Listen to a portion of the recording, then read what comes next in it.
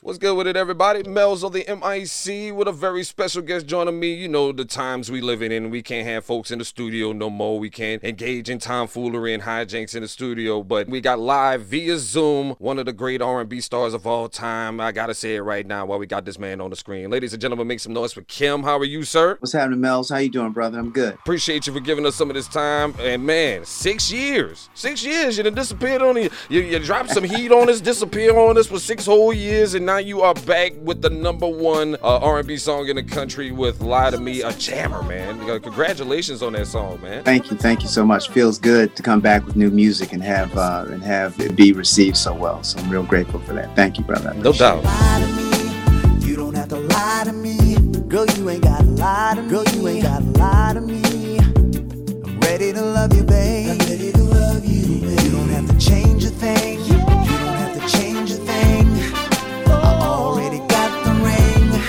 Yeah, babe. I'm ready to wipe you, girl. So baby, just roll with me. No doubt. It's a great hit, man. The minute we heard it, phone lines lit up. Everything. That's a jammer right there, man. And it's you know, because you're more known for the smooth, seductive joints, but you came out a little bit upbeat with this new joint. Tell the folks and give us, you know, what inspired this song and what this song is all about.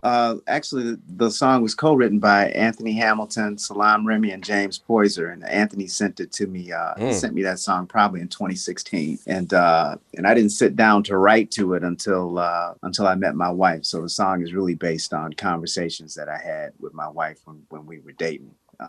You know, so I'm really excited about it, man, and I'm glad you all dig that too. You got the new album on the way. Love Always Wins. That's a new album that's on the way. That's part of this project. First album in 6 years. But before we get into the new album, what have you been up to for the last 6 years? Where did you disappear to? You like I said, you drop some heat on us, and then you pull a Maxwell and a Sade on us. You just disappear on us.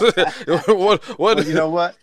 Yeah, well, I'm in good company. Well, look, if I'm in good company then with Maxwell and Sade. Look, you know, you know, I like to. I wish I was more prolific. I wish I could put, you know, a record out, you know, every year. But I feel like, you know, my fans are so devoted to me, man, and devoted to the work that we've been doing that, you know, I want to make sure that it's right. And at the same time, you know, I'm living life. You know, we had a couple of kids. I got married. I moved. I reevaluated the way that I was making music and where am I at. You know, there's a lot that goes into making a record, and you know, so it has been 6 years, but my hope is that you all find that it was worth the wait. And hopefully, and how's the fam? Everybody doing with this whole Corona, everything? Everybody's good. Everybody's fine. Yeah, we're all good, man. All things considered, we're all holding up pretty good. Thank you for asking. Now, one of the things I like to talk to my audience about on my show is people who bet on themselves. And decided to risk it all, and that's what your story is from the start of where you came from.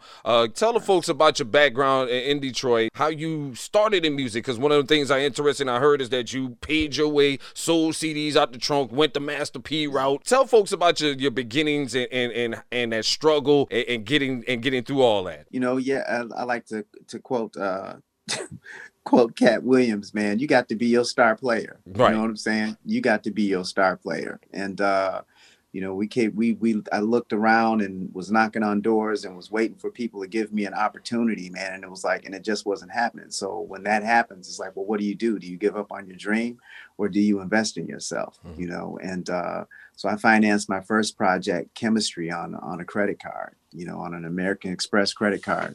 And apparently they had me mistaken for somebody with good credit.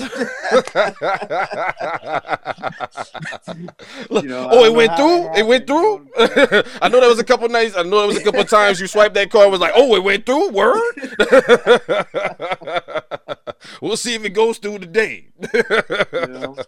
So, you know, and the rest is history. We did the Chemistry CD, man, and really didn't have a record deal. I was selling it, but I was also giving it away. Wow. You know, putting it in the hands of the people. You know, if you get the people behind, if you have something that's working, something that's popping, put it in the hands of the people, man. And the people drive everything else. You know what I'm saying? That's, you know, and have been driving it ever since. You know what I'm saying? So I'm really, really, really grateful for that. And and I don't take it for granted. Let's talk about the new album now. Love Always Wins. A couple of interesting duets you got on that album that I saw. With I think it's Erica Campbell and also Toni Braxton.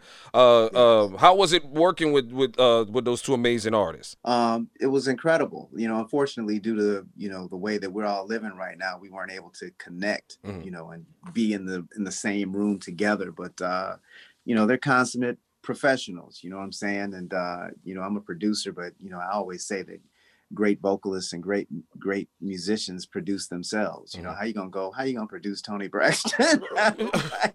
You know what I'm saying? I mean, she produces herself. She knows exactly what to do, knows her way around the room. And we're really excited about Live Out Your Love. My wife is a big Toni Braxton fan. We went to go see her last year for Valentine's Day, and we had a musical moment on stage, and it really planted the seed to really want to do something with her. So I'm glad that happened. Erica Campbell, I wanted on that particular record, Love Always Wins. I wanted a bona fide gospel voice on that record, and her name, was brought to me, and I was like, okay, yeah, let's do that, and I'm grateful for that happening. So there's a lot on this record. A lot of love went into this album, and I can't wait for you all to hear it. So what is because I love the title of the album, Love Always Wins. What's the overall theme of the album? What are you hoping the message you want to get across to the audience with this album? We're living, in some unprecedented times right now, right? Mm-hmm. You don't even have to say that. I mean, there's just so much going on, from Black Lives Matter, social injustice, to the divisiveness in the country, the politics, the president, everything, right. So, it's easy to get discouraged, especially when a lot of us are, sheltering in place. You know what I'm saying? It's easy to get discouraged. And so the message behind the album is to not give up on the good that's in the world, to not give up on love. We all have one thing in common, no matter what color, what, how much money we got, where we live. We love somebody and somebody loves us. And when all else fails, that will always be left standing, so lean on that, lean into that, and love somebody today, and take care of yourself, and we need to be there for each other. And that is the theme. There is good in the world, and that good is love, so yeah. We trying, brother. We try. Yeah, I know, man. Well, it's good that your album dropping on time, man. Cause we really, especially after the things that are going on this week, we need some love right about now. The album Love Always Wins drops this Friday across all the streaming services and everywhere else. And also make sure you go pick up CD copies and all that other good stuff. And make sure you check out this album. Before you go, Kim, I like to play a game with my guest, because I ain't gonna hold you up. I know you got about 20 other people behind you waiting to talk to you. I like to play this game with my guests. It's called What Are You Searching For? It's when people Google your name, Kim, Google tries to predict the 4 things that they are looking for about you, okay? So this is an interesting game. So this is what people want to know about you, essentially. These are the 4 things people want to know the most about you. Do you think you can guess what those 4 things are that people are searching for about you? Do you think you can guess those 4 things? Now, I'm gonna give you a hint. People nosy as hell. I can guess 2 of them. Okay, go. Music, love. Think more personal. Think more personal things. People are nosy as hell when they're Googling things. Right now, or maybe. Oh, right. Okay. So my net worth. Close. That was about number 6 or 7.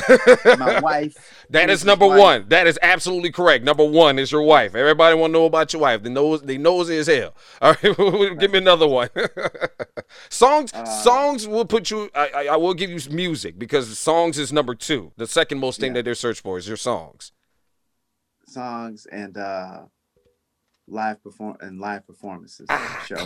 Close. The 2 other things I told you they nosy. They want to know your backstory, your bio. Your bio is number 3. And then number 4, they want to know how old your wife is. Your wife's age. These people crazy out here. Kim, you gotta be careful out there. You're trying to spread love and a good message, and these people out here just want to know about your personal life. It's all right. It's all good. It's all good. If you ain't got haters, you ain't doing it right.